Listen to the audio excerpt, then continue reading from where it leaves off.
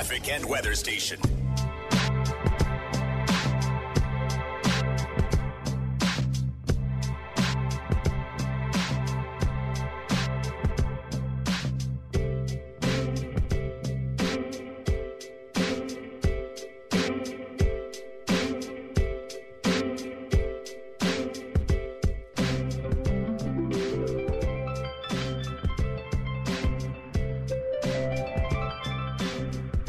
Welcome back to the Mike Farwell Show.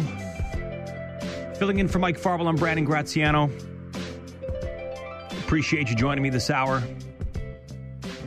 Mike will be back on Monday. I'll be taking you through till Friday.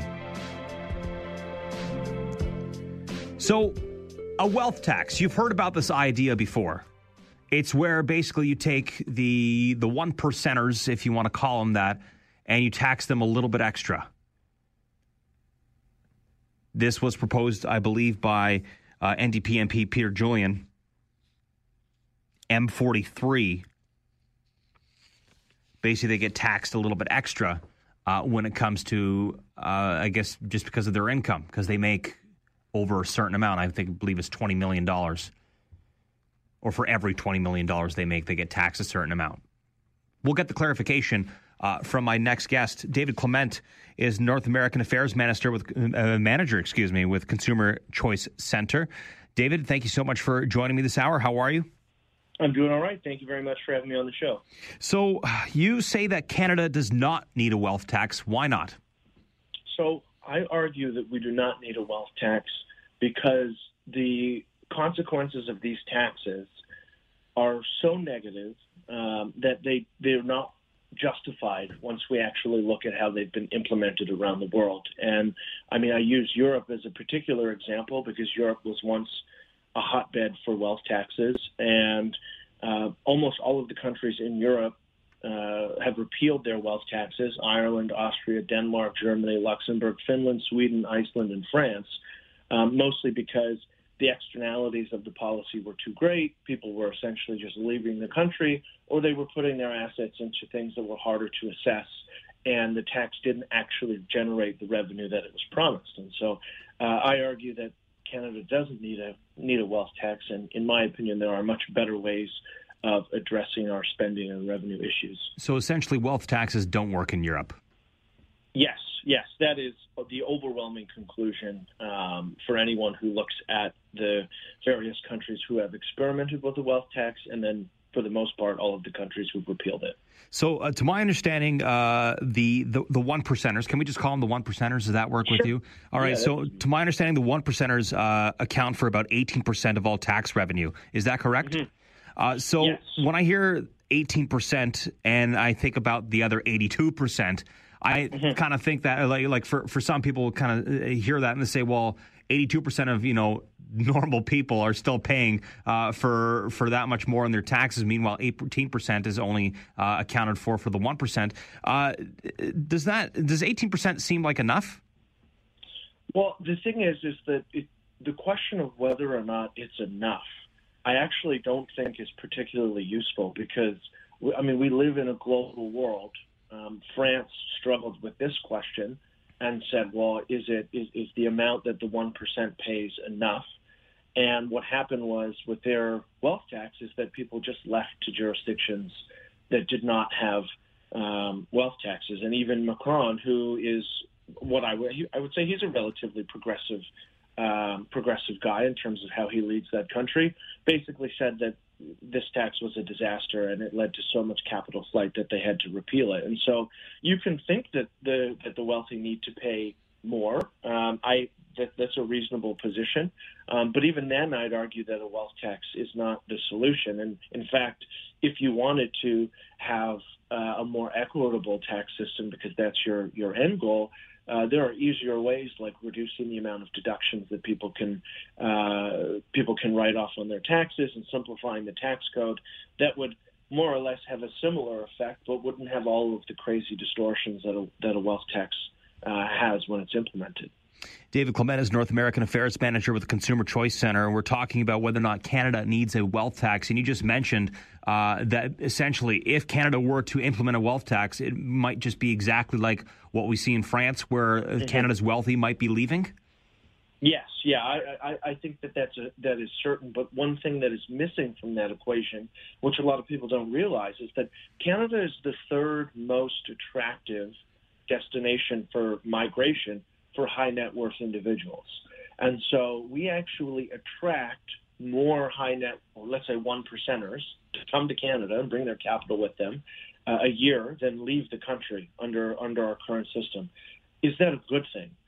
My answer to that is yes. I mean, I am unabashedly pro-immigration, whether it's people on the lower income bracket who are coming here for freedom and prosperity, or it's whether it's the 1% who are coming here and bringing their capital, industry, and expertise with them. And so I would argue that trend is a good thing. And so implementing a wealth tax doesn't just have the negative consequence of chasing away the 1%ers who are already here. It has the negative consequence of dissuading folks who would otherwise look at Canada as a destination to move to, and dissuades them from moving here, which is the current trends that we see. Canada's a fairly attractive place to live for all sorts of reasons beyond tax policy, but we do see that these 1%ers do particularly like to move to Canada, which ultimately benefits all of us because then they do pay our taxes here, they contribute to our economy, they hire people, they bring jobs, and all of those other things that we, especially post-COVID, are going to so desperately need. Yeah, and that was going to be my next question. I mean, what makes Canada like the third most? Is it because of the tax policy or the way the tax system is kind of laid out for those who make that much money? Well, I think what it probably largely comes down to is you have an incredible quality of life in Canada. Some of that is built on the social safety system that we have. Some of it is built on our tax policy. Some of that is built on our culture. We have major metropolitan cities like Toronto, Vancouver, Montreal, which are kind of hubs for industry. And we have a corporate tax system which is relatively flexible and lenient and conducive to doing business, especially when you compare it to other destinations around the world. And so that's part of the reason why Canada is so attractive, both for immigrants coming to Canada to kind of seek a better life for them, countries that don't have systems like us, and then for those high net worth individuals as well. So should a wealth tax be actually put into place tomorrow? What are the kind of like the timeline of scenarios that you would probably see? And some of them you have mentioned, maybe others you haven't as well. Yeah, so if we were to implement a wealth tax and people these 1%ers didn't leave the country, which I would argue is doubtful, what you would probably see, and this is what we've seen from Europe, is that you have basically like a whole... Oh, David, you there? Can you hear me? Yeah, I can hear you now. So basically what would happen is that you would have a withdrawal of these high net worth individuals from the stock market. And that impacts ordinary, everyday, middle class investors, people who have retirement savings, because it reduces the demand for stocks. And so what happens is these 1%ers move their money into illiquid assets, so things that are hard to assess, things that are hard to sell, things that are very difficult for the CRA to actually estimate how much they're worth, so that they can depress whatever the estimated value of their wealth is. And while that sounds like it wouldn't impact URI, if there is a decrease in the demand for stocks, you have a lowering of stock prices. If you have a TFSA, an RRSP, an employer pension, a savings account that's invested, that's going to impact you in terms of lower stock prices, and it's going to decrease the value of whatever your investments are, no matter how modest they are. And so there are externalities here that even if the policy were to work and these people didn't leave, there are alternatives for them in terms of where they put their money, and that impacts ordinary people like you and I. David Clement is North American Affairs Manager with Consumer Choice Center, and we're talking about as to whether or not there should be a wealth tax here in Canada. David says no, there shouldn't be a wealth tax here in Canada at all for various reasons. But I'm curious, David, has a wealth tax ever worked anywhere properly? That's a good question. I mean, I would say the examples that I've brought forward would suggest that the answer is no, or some jurisdictions have kept their wealth tax, but it's so low and with so many options to get out of it that it's largely ineffective. And so the few jurisdictions that do have it, they're largely symbolic. They don't actually have any teeth. And then the jurisdictions that implemented wealth taxes that actually had teeth very quickly repealed those wealth taxes because the negative consequences were so high. And I think one thing that's important in this discussion is prior to COVID, I would say our government definitely had a spending problem. During COVID, I think it's perfectly legitimate for the government to spend money to try and ensure that Canadians stay afloat. I mean, it's cliche to say, but we're in unprecedented times. But another way we can look at this is spending versus revenue. There are all sorts of things the government can do post-COVID to increase the amount of money it has to pay for social programs and things like that. I mean, one easy example is get out of corporate welfare. Stop spending $4 billion a year trying to pick winners and losers and writing large checks to multinational corporations. I don't think that that's an appropriate role of government. I know that people on the progressive side of politics very much agree with that. So yes, let's save taxpayers $4 billion a year by not writing checks to Loblaws Corporation or Bombardier or other huge multinationals who in many instances seem to waste that money. So there is another side of this equation. If we want to talk about the government's financial standing, there are ways to cut spending that are not, let's say, cutting expenditure on healthcare or cutting expenditure on schools. I don't think that's desirable for really anybody. But getting rid of corporate welfare is pretty low-hanging fruit, in my opinion. So what are the solutions then? I guess you just mentioned one right there to alleviate Canada's debt. I mean, whether it be from COVID or whether it be from pre-COVID. And but the wealth tax is definitely not one of them. Yeah, it certainly isn't. I mean, another example in which you could do is to one, you could increase the GST, so you could increase consumption taxes. That's a proposal that is relatively straightforward and not that complicated. I don't particularly like that solution because I don't like the idea of having all of my everyday bills go up by, let's say, two percentage points, but that's a very straightforward way that is equally applied across the board. You could do something which doesn't really sound intuitive to a lot of people, but simplify the tax code. So get rid of the deductions and the crazy mess that is our tax code. It costs us about $6.6 billion a year to pay the CRA in order to collect the taxes. Should tax collection cost us $6.6 billion a year? No. So there has to be a way to simplify that process so that it's more straightforward and it's less confusing, and you could really save a lot of money. On that side, if we wanted to be more aggressive, I mean, you could completely change our social safety net system, get rid of things like employment insurance and other welfare supports in exchange for a universal basic income via negative income tax.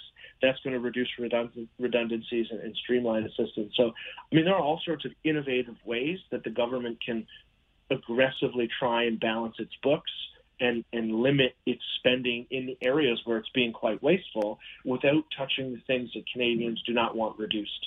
And I think that that's an important discussion that we have to have moving forward. And ultimately, that's why a wealth tax, while it may sound fashionable to say that the wealthy need to pay more and they don't pay enough, the end of the day is when you evaluate this policy and how it's been applied abroad, it doesn't generate the revenue that we want it to.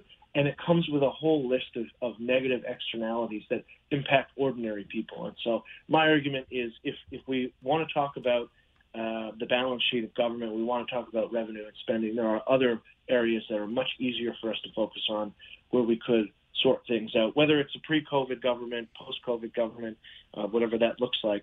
There are certainly other alternatives on the table. But those alternatives that you mentioned there, that to aggressively spend to alleviate the debt, I mean, is like you said, I mean, one of the suggestions that you make, 2% increase or 2 percentage point increase anyway to, let's just say, go to 7% GST. Let's go with that, or maybe one of the other ones that you mentioned. I mean, is that realistic? Well, I mean, I would say getting getting rid of corporate welfare is something that we could do overnight. Especially this recent government, but it's also true under the Harper government, was awful at writing essentially blank checks with no responsibilities to huge multinational corporations who didn't need them. That, I think, is an easy solution. I mean, that is $4 billion realistically you could save almost right away. That one's an easy one. Increasing consumption taxes like the GST or HST, that's a little more complicated. The reason why some people have said it's desirable is because it's easier to apply, and it applies across the board. So you just tick up rates, and it applies to all goods that have that tax applied to it. I would certainly put that lower on my list of what we should do first. I mean, corporate welfare and the tax code are by far the easier solutions. Those are that's just a matter of stop doing or stop repeating silly policies. So I would certainly put those two at the top of the list in terms of balancing the books. I'd argue that we should probably do those two things first and then reevaluate and see where we're at in terms of where we could increase taxation if that was required. David, I appreciate your time this morning. Thank you so much. Thank you. Appreciate it. That is David Clement, the North American Affairs Manager of Consumer Choice Center, in talking about as to whether or not we should be having a wealth tax. I want to ask you as to whether we should be taxing the 1% a little bit more than they do right now. 1-800-570-5715, 519-570-2545 or star 570 from your phones. Whether or not we should incorporate a wealth tax into our taxation system. So the 1%ers, we can call them the 1%ers anyway, they get taxed a little bit more than the rest of us because of their wealth. David says, no, I want to know what you think. 1-800-570-5715, 519-570-2545, star 570 from your phones. It's Brandon Graziano in on the Mike Farwell Show on 570 News and Rogers TV.